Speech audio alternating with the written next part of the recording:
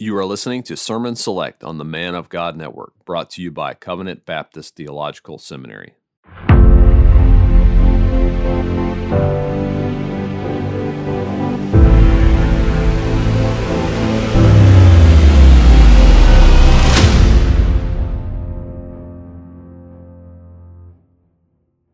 From the garden to the temple to the church. If you've read the Bible, okay, you know that as far as mankind goes, its origin, of course, God is the creator. God made Adam from the dust of the earth.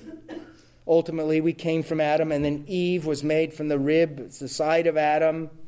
Adam was placed in this garden. Adam was given a task to do. Something happened, though. Adam failed. Adam sinned. And this thing we call as Christians the curse came down upon not only Adam and Eve for their violation of God's law, but it affected everyone since that is born by virtue of natural generation, a human father and a human mother. There's one who is a man who came, actually three. By the way, did you know there are three human beings that have existed on the face of the earth that don't have a biological father and mother like the rest of us? Adam, Eve, and our Lord. This curse comes, okay, we call the fall into sin by Adam and Eve, brings this curse from heaven where, because they were rebels, they rebelled against God, he curses them. But he also curses the serpent. And reading the rest of the Bible, we realize there's this curse that's going to be removed that also affects the creation itself. The creation is longing to be set free, Romans chapter 8. So at the beginning, you have this garden and this apparent paradise, okay? But then a catastrophic fall into sin. God pronounces curses upon the man, upon the woman, upon the serpent. And in that serpent curse, the curse upon the serpent or the devil, is this promise that the seed of the woman will crush the head of the serpent. If you tease that out in the rest of the Bible, you can hear words like this. The Gospel of the Apostle John says, "The Son of God appeared to destroy the works of the devil." Skull-crushing seed of the woman is promised. When Jesus comes on the scene, he is a skull crusher. He is a conquering warrior that destroys the devil and all the effects of the devil's work on the earth, and also saves those affected by the duping ministry of the devil and brings them to glory. So the Bible then is, in one sense, it's about a messed up garden that gets brought into this state of existence. We'll call it New Jerusalem, new heavens, new earth. That's the language of Scripture. And it gets brought to that wonderful condition, eternal state, Emmanuel's land, according to the hymnal. Not by virtue of, us collectively saying, how can we get better at being humans? How can we use the resources granted to us by Mother Nature? How can we do that better and tinker with these things so that the evolutionary process ends up producing a utopia, a peaceful, harmonious place where we get hugs and kisses from each other all the time? And nobody's accused of having toxic masculinity. Or toxic femininity either. Now, the answer, this is how liberals in the 19th century and the 20th century viewed religion. Religion can be a crutch, a helpful thing for us, because we're kind of messed up. We need help to help us produce this perfect society. There will be a perfected society, by the way, but we're not the ones that bring it to perfection. The answer of Scripture is the Lord Jesus Christ. Okay, he became one of us for us and for our salvation. You read the whole Bible, you'll see that the garden gets messed up, and then there's these kind of weird things that occur periodically. Have you ever read the book of Genesis and you see this? There's an altar there. Abraham makes an altar. Other of the patriarchs, they make altars on these little mountains or hills, and they experience God there. And then there's Mount Sinai, and there's other mountains. There's these high places where God is revealing himself to people. And I know if there was a time when I read those things, I never thought twice about it. But if you read the whole Bible, you see, this garden gets messed up, God pronounces these curses. Couched in the curse upon the serpent is actually a promise of hope for mankind. And slowly but surely, the unfolding story of Scripture is given to us to present to us God's plan to bring the sin-stained creation to glory. If you haven't figured it out yet, we're not in glory. You're not glorified. You're not either. Man, you're especially not. Or me either. You're not either. But one day all the sons of God will be brought to glory. So what I'm trying to do in this series of sermons is kind of give a flyby overview of the whole Bible in one sense, from one of those from and to messages, from the messed up garden to this glorious thing the Bible calls new heavens and new earth. And the way we're doing this first is comparing the end of the Bible with the beginning of the Bible. The reason why we're doing that is because reading Revelation 20 through 22, the last 3 chapters of the Bible, you'll see that themes are picked up there that are first introduced to us at the first part of Genesis 1, 2, and 3. If you want to think in literary terms, sometimes this helps. The Bible, first of all, narrates for us a plot. A plot is a story that usually asks some questions or has some twists in it. There's a problem. Something occurs at the beginning, like in movies, if it was a murder mystery. Some sort of murder occurs at the beginning, and as you work your way through the movie, little bits and pieces of information help you put it all together. You start to see things that you didn't see when you first heard about or first saw the murder. They gave you more background and things like that, and by the end, it's solved. Okay, the Scriptures, and others have said this about the Scriptures, somewhat similar to that. Has a plot, has a storyline, and has a resolution. You know what the resolution is? The incarnation of the Son of God who became man for us and for our salvation. The ultimate answer to all the earth's problems is always, ultimately, Christ. The Bible is very, in that sense, Christ-centered. So last time we looked at the fact that the Bible is very diverse in some senses. We looked at the unity of the Bible, starting to looking at it by making 7 observations upon the end of the Bible and the beginning. And since it's 7 observations, that's the number of perfection, then everything I'm saying is correct and right. That's a joke. It's a joke if you're here for a visitor, haven't heard me preach before. So what we did last time, 2 weeks ago, is I started to observe 7 things about the relationship between the end and the beginning, which I think helps us understand the middle as well. I'll just state the first 5 because I'm on number 6. I should get 6 and 7 in today.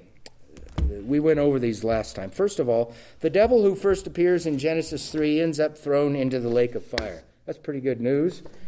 The diabolical one, the devil, the one who hates God and is the enemy of God's people, ends up losing. He doesn't win. It might look like he's winning, or it might look like, if you read the whole story, he won that battle or skirmish or whatever. But ultimately, as Martin Luther said, the devil is God's devil. He's on a chain. He only does what is permitted by the divine power and wisdom. He ends up being thrown into the lake of fire. The serpent of Genesis 3, by the way, is identified as the great dragon, the serpent of old who is called the devil and Satan. But if you read Genesis 1, 2, and 3, it doesn't say, hey, look at the serpent of old. It says the serpent. It doesn't say, hey, that's Satan. And it doesn't say, there's a dragon. And it doesn't call him the devil. So how can I call him that? Well, I can call him that because God told me that's what we ought to call him. And did you hear him say it? If you read Revelation 12:9 and if you read Revelation 22, you'll hear God say, that is the dragon of old. That's the serpent. That's Satan. That's the devil, at least a tool of the devil.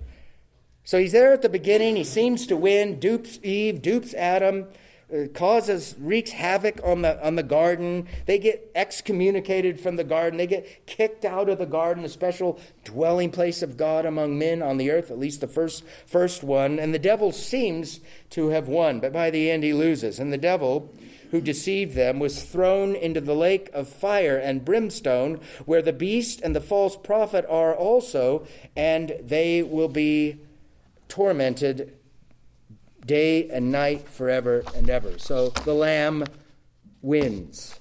Second observation made last time, the first heavens and the first earth of Genesis 1:1 become a new heaven and a new earth. The very familiar words, in the beginning God created the heavens and the earth. That's at the beginning of the Bible. Well, at the end of the Bible it says this, then I saw a new heaven, this is Revelation 21:1, then I saw a new heaven and a new earth, for the first heaven and the first earth passed away, and there is no longer any sea. And Peter tells us that in this new heaven and new earth that Christians are longing for, there's only righteousness there. Well, we can't be in the new heavens and the new earth because there's not only righteousness in this age. It must be referring to something in the future. So the first heavens and earth gets purged of all unrighteousness and ends up being a new heaven and new earth. Third, the tree of life, first revealed in Genesis 2, ends up on the new earth. Revelation 22:2 says, on either side of the river was the tree of life. This is like kind of almost like weird, mysterious. There is a tree of life in the garden. If you've read it, you know. But there's this tree of life in the eschatological, in the future state of the created realm. Tree of life must be a symbol of something, right? Can't just be like a physical thing that has no symbolic meaning. Anyway, the tree of life is there at the beginning. The tree of life is somehow, some way there at the end.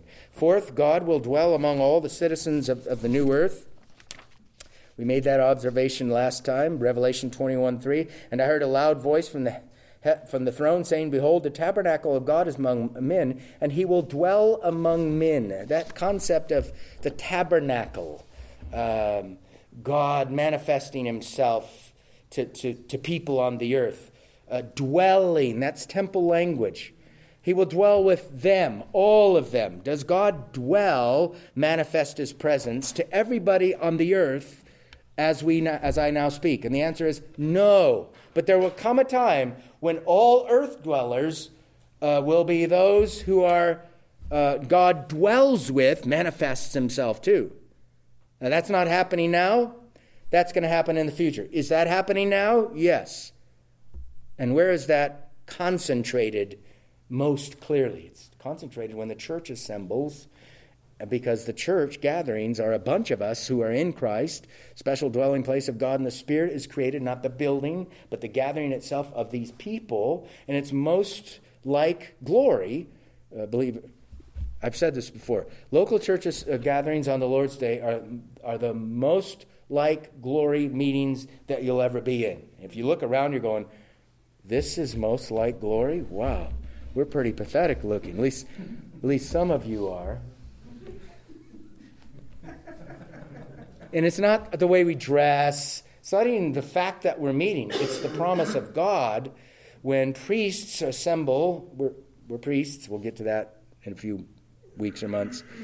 When we assemble in the name of Christ, according to the word of Christ, there the Spirit of Christ is present, and you have the people of God in the place he's appointed, all under his rule in church gatherings. That's what we have in glory all over the earth.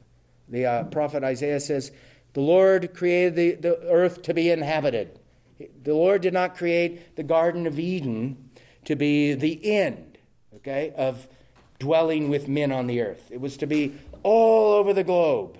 Obviously, sin caused a rupture in that, but the Lord Jesus will overcome that. So God will dwell in the eternal state with all the citizens of the new earth. And then the last one we looked at last time was there will no longer be any death in the new earth. Now that's odd. Not odd, but it's not what we experience. We don't experience no death now. We know that some people take their last breath. We've seen it. Some of us have seen it happen. Most of us have known somebody, maybe all of us have known somebody that has died. And the pain and the the hurt and the longing, the sorrow that comes with us. But the Bible says this: there will no longer be any death. That's this end of the Bible. Revelation 21 verse 4 says, there will no longer be any death. Now, when was death first introduced into the theater of man's experience? Way back here in Genesis chapter 3, right? He took of the fruit and he ate. And Paul, reflecting back on that, says death came. Death came because sin, violation of the law of God, occurred in our representative, our federal or covenantal head, Adam, way back in the beginning. But at the end, the eternal state, there will no longer be any death. Well, a sixth observation tying the end of the Bible with the beginning is this: the New Jerusalem is described with a symbolic language often used of temples. Now, you're probably saying, man, that's a great statement. That's why I came to church. I wanted to hear about the New Jerusalem being described with symbolic language often used of temples. I was telling my wife, her husband, last night, I can't wait to hear about the New Jerusalem being described with the symbolic language often used of temples. Most likely nobody said that. If we had a banner sign someplace on the freeway and it was flashing, come GRBC, you get to drink water and coffee and sing wonderful songs and hear about the New Jerusalem being described with symbolic language often used of temples, I don't think it's going to attract a lot of people, right? But it's very important. Now, some of you know a little more than others that this is important. This thing at the end, New Jerusalem, city of God, is what Augustine called it many, many years ago. The eschatological state, a technical term meaning the New Jerusalem or the city of God or that which is going to come in the future, the new heavens and the new earth, is described with a symbolic language used of temples all throughout the rest of Scripture. Very interesting. A temple is the special dwelling place of God among men on the earth. The first one was the garden, which we'll see in a while. But listen to Revelation chapter 21. Actually, I'm just going to read verses 16 through 18. This New Jerusalem, this eschatological city, is described as a cubed city of pure gold. This is Revelation 21, 16 to 18. The city is laid out as a square, and its length is as great as the width. And he measured the city with the rod, 1,500 miles. Its length and width and height are equal. And he measured its wall, 72 yards according to human measurements, which are also angelic measurements. That's an important statement, huh? What does that mean? I don't know. It means that angels measure like we do. The material of the wall was jasper, and the city was pure gold like clear glass. Now, very symbolic language. I believe many others agree with me. Here is the first part of that passage in Revelation 21:10. And he carried me away in the Spirit to a great and high mountain and showed me the holy city, Jerusalem, coming down out of heaven from God, having the glory of God, or brilliance, is like a costly stone. Okay, so now we have precious stones and metals and all this kind of stuff here. Jasper, great and high wall, 12 gates, 12 angels, gates at the gates of the 12 angels at the gates. Names were written on them. All this kind of stuff that evokes or should call into our minds the fact that, these kinds of things have been said before about something other, like the temple, and I think the garden as well, like Israel's temple and the Garden of Eden. But now it's being saying about something in the future that seems to be universal. All people are going to experience the same thing in that new heavens and the new earth. Now, this New Jerusalem is described as a cubed city of pure gold. The only other golden cube in the Bible is, some of you know this, the inner sanctuary of Israel's temple called the Holy of Holies. That's the only other golden cube in the Bible, which was obviously the special place, the dwelling place of God with man. Listen to 1 Kings 6:20. The inner sanctuary was 20 cubits in length, 20 cubits in width, 20 cubits in height, and he overlaid it with pure gold. Okay, so you have a cubed entity here, and you have gold. You have some sort of cubed entity there, and you got gold, right, at the end as well. Now listen to Genesis 2:10-12. Now a river flowed out of Eden. Remember, over there in Revelation 21, he took me to a high mountain. Now watch this. At the beginning of the Bible, we read, now a river flowed out of Eden to water the garden. And which way do rivers flow? Downhill, right? So Eden must be up. It's a mountain. We'll see it called a mountain later. Now a river flowed out of Eden to water the garden, and from there it divided and became 4 rivers. The name of the first is Pishon. It flows around the whole land of Havilah, where there is gold. Now we got gold. Okay, we had gold at the end, and now we got gold at the beginning, and water flowing down from something. The gold of that land is good. The bdellium and the onyx stone are there. So it's important to note that in Revelation 22:1, John was shown a river of the water of life flowing from the throne of God and from the Lamb. So this, I think, entire New Jerusalem appears to be what one writer called an expansion of the Holy of Holies. In other words, a special dwelling place of God among men, or as the man I'm referring to says, the entire creation has become the Holy of Holies. That is, a place where God uniquely manifests himself to creatures. All the creatures there, creatures created in the image of God, men and women. One more observation on rivers in light of Revelation 22:1 may help. I always said this, rivers flow downhill. That's pretty profound, huh? Wow. You know what, I have a bachelor's degree and 2 master's degree and a doctorate, just to tell you that rivers flow downhill. Okay? Since this is so, the rivers of Eden, remember Genesis 2:10-12, they're rivers of Eden, they flow downhill, which puts it uphill or upon a mountain. Now listen to Revelation 21:10 and 11 and 22:1. And he carried me away in the Spirit to a great and high mountain. And he showed me the holy city Jerusalem, coming down out of heaven from God, having the glory of God. And then he showed me a river of the water of life. So this new Jerusalem is pictured as having a river flowing out of it and connected to a high mountain. The special dwelling place of God among men in the end of the Bible depicts a river of life and a high mountain. Now, where do you think these rivers and river of life and mountains and high mountains and gold and all that stuff, where do you think that type of language came from? Do you think John made it up?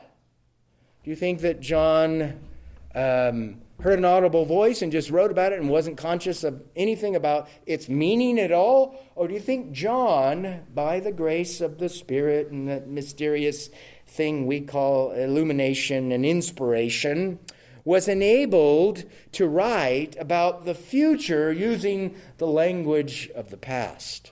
I think that's what he's doing. He's talking about the future, but he's using the language of the past. And this type of language ends up starting in the first 3 chapters of the Bible. But listen to an entry. It's time to breathe and relax our minds, right? I realize this is like kind of dense, not in the sense of dumb. Hopefully, well, some people might think it's dumb, but packed, right? I'm requiring you to think.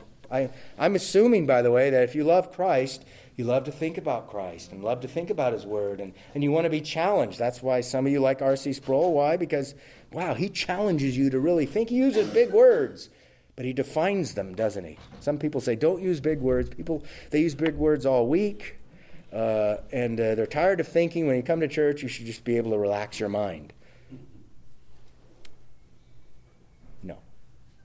should be just the opposite. Our intellects should be engaged on the Lord's Day at public meetings like no other time during the week. Because we're trying to say, you know what, I got to live during the week. I realize that. But right now, I'm bringing my soul with other brothers and sisters in the presence of God. I want to contemplate His majesty. I want to see His greatness. I want to be reminded of His promises. I'm weak. I'm feeble. I need these kinds of things so that I can go out and live. So I'm trying to tell you that I'm going to read a dictionary, a Bible dictionary article to you, not the whole article. It's called the Dictionary of Biblical Imagery. InterVarsity Press published it many, many years ago. But listen to this. Almost from the beginning of the Bible, mountains are sites of transcendent spiritual experiences, encounters with God, or appearances by God. Ezekiel 28:13-15 places the Garden of Eden on a mountain. Abraham shows his willingness to sacrifice Isaac and then encounters God on a mountain. God appears to Moses and speaks from the burning bush on Oreb, the mountain of God. And he encounters Elijah on the same site. They put all the texts. We're going to look at some of these later on in this series. Most impressive of all is the experience of the Israelites at Mount Sinai, which Moses ascends in a cloud to meet God.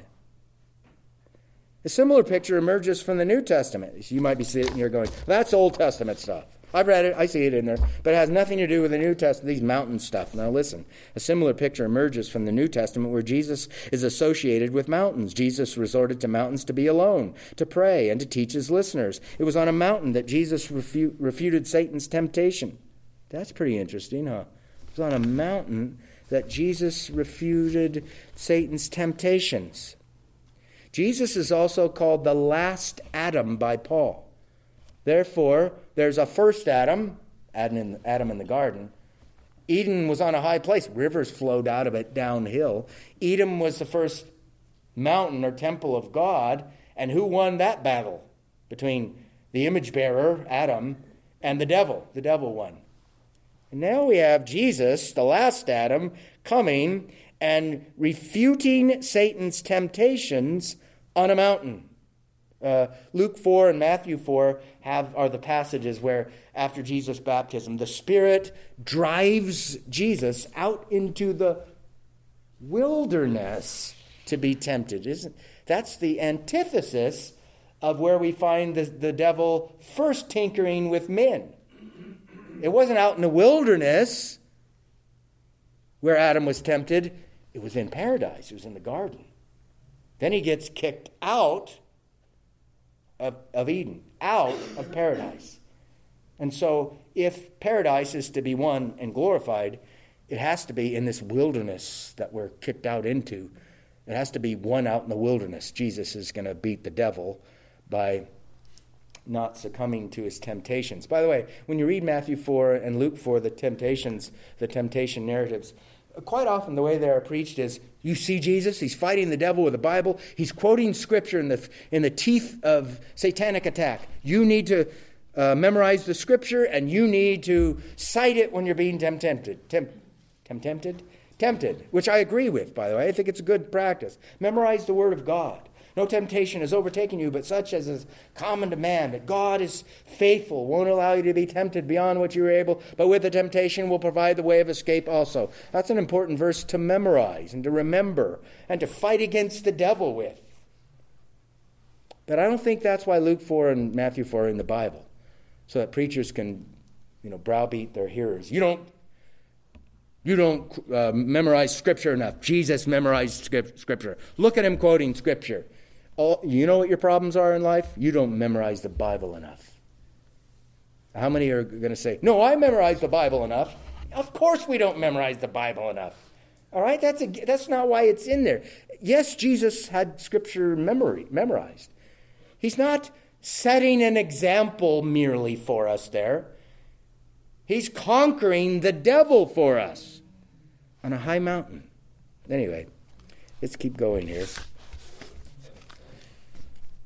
He was also transfigured on a mountain, and he ascended into heaven from the Mount of Olives. You think God's trying to say something about mountains? You know what some people conclude from this? Therefore, when we have retreats, where do we go? The mountains. Why? It's holier up there. You're closer to God. I think it's more of a look at these are physical things. This really happened. Okay, it's not like a figment of the writer's imagination, but they have to be more than just common occurrences. Wow, that happened a lot, but it means nothing whatsoever. God is manifesting himself to his people in these unique places at times. It's got to be symbolic of something. And I think we'll see that as we continue on in here. Jesus also designated a mountain in Galilee from which he gave the Great Commission to the 11 in Matthew 28:16. But the 11 disciples proceeded to Galilee to the mountain which Jesus had designated. Jesus is both the tabernacle of God, and the Word became flesh, and a temple. Destroy this temple and I'll raise it up. You know those words from the Gospel of John? They're very important. But they destroyed the temple. They killed him. The temple was his body. God tabernacling in human flesh. That's John 1:14. Jesus said, if you destroy me, that is, if you kill me, I'll raise myself up on the third day. So Jesus is the tabernacle of God. Jesus is a temple who was destroyed, who raised himself up. But Jesus also builds a temple. The church is called a temple of God, the dwelling place of God in the Spirit, which is a very important concept to think about. He is both the temple who was destroyed, the temple who was rebuilt by his resurrection. He's a rebuilt temple. You ever thought of Jesus as a rebuilt temple? You probably don't usually think about that, but he is. Destroy this temple, in 3 days I'll raise it up. He raised it up. Took 46 years to build that physical temple. John tells us, but he was speaking about the temple of his body. So he's a rebuilt temple who's also expanding the temple, the church, throughout the earth. He builds the new temple. This temple is called his body, the church. And there's more I could say, but I'm going to number 7. Number 7, the curse that was inflicted. By the way, all that was under this same heading. The one everybody came to hear. The New Jerusalem is described with the symbolic language often used of temples. So we had a temple at the end. But I'm saying, and I'm going to argue, the first temple was the garden. And then you have these little templeettes. Then you have the tabernacle, the thing he told them to build and carry until they built a temple in the promised land and put it there, and the Holy of Holies was there. And then you have promises of future rebuilding of temples in the Old Testament prophets. And then you have Christ as a destroyed and rebuilt temple who also builds a temple, the church.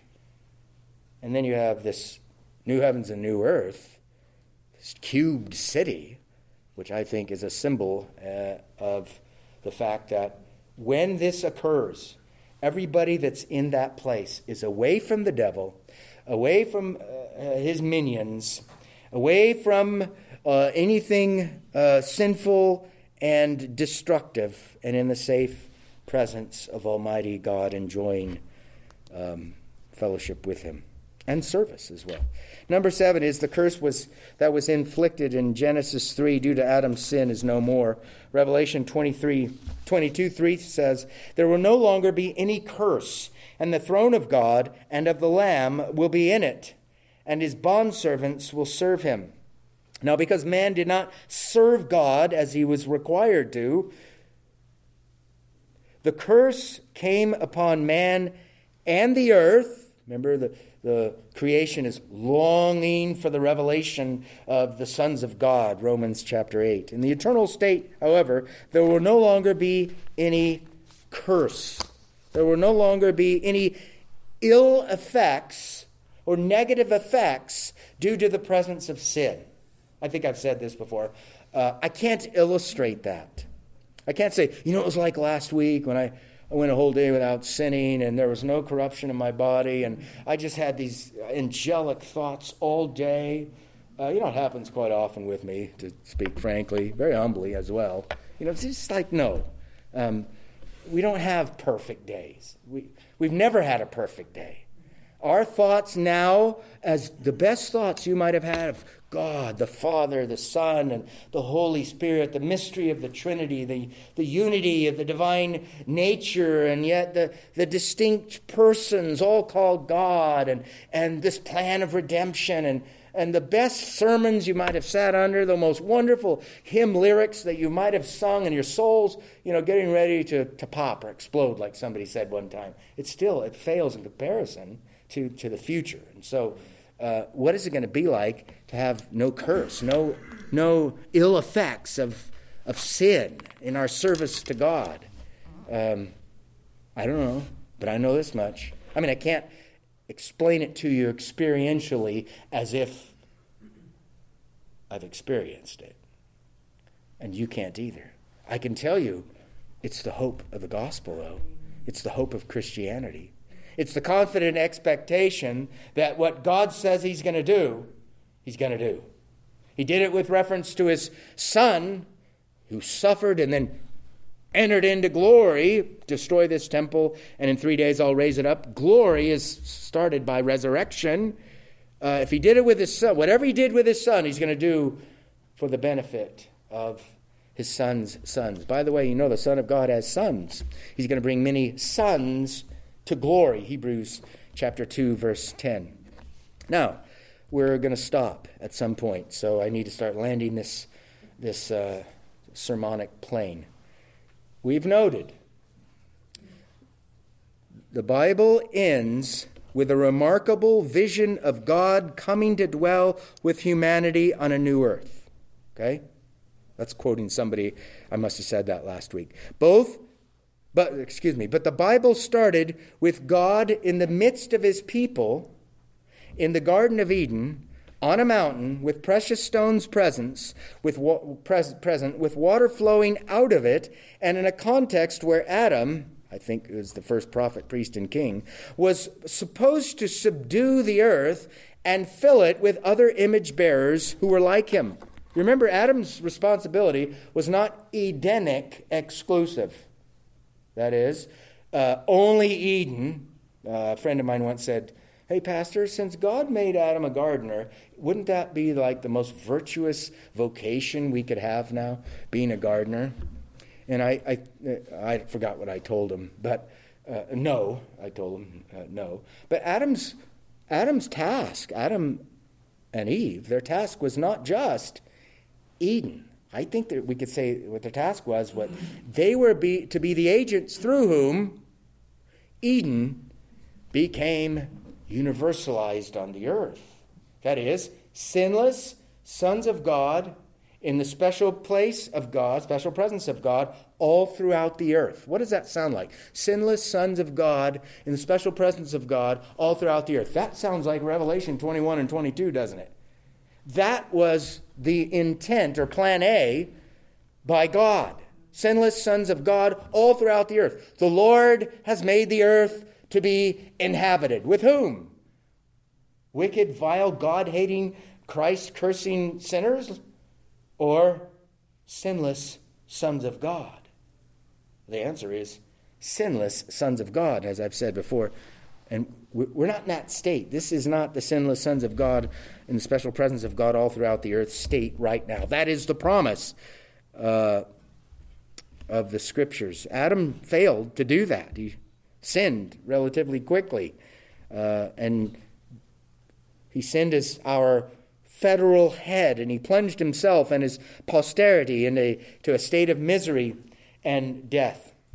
Now, these considerations that we've been thinking about this week and 2 weeks ago indicate that the end of the Bible is the beginning brought to a better state of existence, right? The end is actually the beginning, but it's brought to a much better state of existence. How do we know? There will be no death ever in the eternal state. There was death in the first state, though. But there will be no death. No sin, no sorrow, only righteousness dwelling. Not only was the beginning brought to its goal by the end of the Bible, it is brought to its goal not from its created state, right? We have the created state, and then we have the fall into sin and a cursed state of existence. So mankind and the earth is cursed. So what Jesus does is he doesn't take us back to the garden. Okay? He takes the sin-stained, God-cursed world of men and the earth to a state of existence better than the garden. Because in the garden, they could be duped by the devil, and they were. In the New Jerusalem, where's the devil? And the devil was cast into the lake of fire. He's gone. He's not able to dupe anybody there. So our Lord Jesus brings the sin-cursed state of the creation to a better state than it was in its initial giving. Now, so I think at the beginning I talked about there's a riddle that's usually at the beginning of a story, a problem that needs to be solved. The problem is Adam and Eve sinned. They didn't bring, they didn't expand the culture of Eden throughout the four corners of the earth. We don't have sinless sons of God in the place of God, under the rule of God, and everything's happy and joyful. We don't have that. So the riddle is, how's that going to happen? The problem is, who's going to do that? So we need a solution. There's a plight and there's a solution. The plight is, the difficulty is, we're sinners, we're guilty, the earth's cursed. That's not God's plan A at all. And the answer is not a plan B. The answer is to stick to plan A with another Adam, with another head of humanity, who has the power and the glory to not only procure the forgiveness of the sins of sinners like us, but who can bring those sinners to glory, all the while reversing the curse and putting the creation and those sinners, saved sinners, into a state of existence that is permanent, that is inviolable, that is that you can't fall from. There's not going to be a time in glory where we're going to say, "Oh man, I sinned. I fell short of the glory of God. I'm going to incur the wrath of God. I need a Savior." All that happened already. So that means that whatever state of existence believers end up in, it's better than the first state of existence that Adam and Eve were in. Being in Jesus is way better than being in Adam, even in his unfallen state, because we're in a permanent state of existence in that state. And the riddle is solved, of course. You know the hero of the Bible is, right? Paul. If Paul was here, he'd kick me in the shins. I ain't no hero. I'm a servant, that's what he'd say. The hero of the Bible is Daniel. What a warrior. David against Goliath. Moses against Pharaoh. Thank you. Somebody said it. The hero of Scripture is God in Christ, reconciling the world to himself. I have this sentence here. It's actually it's 2 full pages almost. It tells you the answer to the plight of Scripture. And what it does is it uses terms and phrases all throughout Scripture to explain who solves this problem. The Scripture then ultimately, if we're looking at it faithfully, it's got a bullseye to it. There's a target. There's a center at which all of Scripture ultimately is pointing. And it's the glory of God and the incarnation of the Son of God in order to do the work of redemption and bring the sin-cursed creation to a glorious state of existence. It's our Lord Jesus Christ. I'm not going to read the whole sentence, but I'm looking at it. It's only 11:16, so I got plenty of time here. But here's just a taste of it.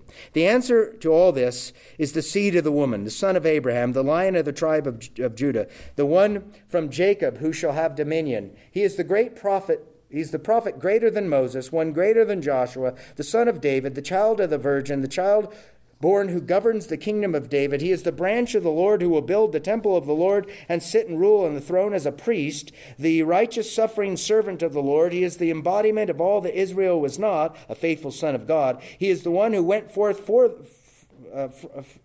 the Lord to be ruler in Israel, whose goings forth are from long ago, from the days of eternity. The Lord whom you will seek, who suddenly came to his temple, and the messenger of the covenant. He is the one conceived of the Holy Spirit, named Jesus, for he will save his people from their sins. Emmanuel, which translated means God with us.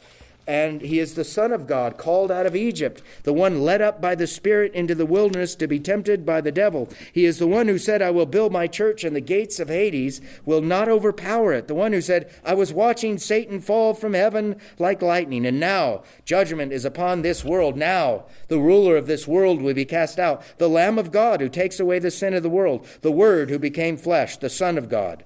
He is the one who you get the point. I could keep going. I'm just going through the Bible using the language of victory and this warrior motif of Scripture. We find a lot of warriors, small w, lowercase w, throughout the Bible that at times you're going, here he is. No, failed, he sinned. Abraham, why'd you lie? What'd you do that for? If I was in your position, I wouldn't have lied. Moses, why did you hit that rock? I was looking, we need a warrior. We need somebody to save us. I thought it was going to be you.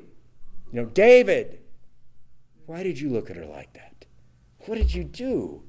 Why did you sin that way? All these great warriors, or lowercase w's, are all failures. Then one comes on the scene, the Lamb of God, who comes to take away the sins of the world. The incarnate Son of God in the fullness of time. God sent forth his Son. Born of a woman, he assumes our nature.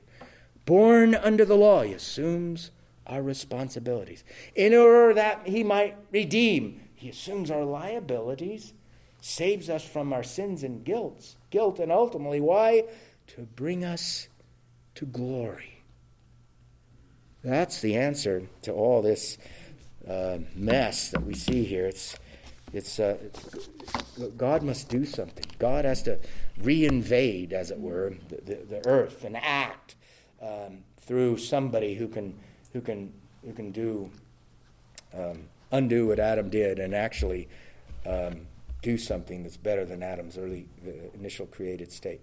The last Adam, the Lord Jesus, is the one I commend to you, the Savior of sinners, able to not only wash us of our sins and guilt, but able to powerfully keep us in a state of grace and ultimately to usher us into a glorious state of existence in this new heavens and new earth. Let's pray. Lord, we're thankful for your word. It's huge.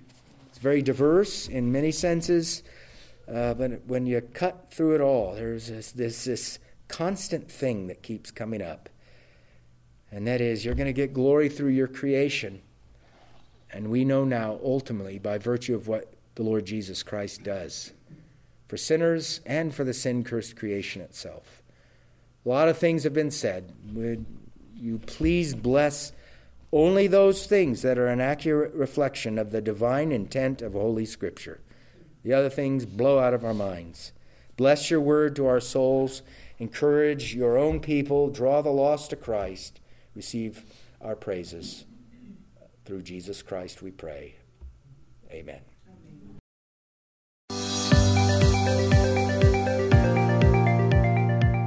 Thank you for listening to this week's Sermon Select on the Man of God Network, brought to you by Covenant Baptist Theological Seminary. CBTS is a confessional Reformed Baptist seminary which provides affordable, online theological education to help the church in its calling to train faithful men for the gospel ministry. To learn more, visit cbtseminary.org.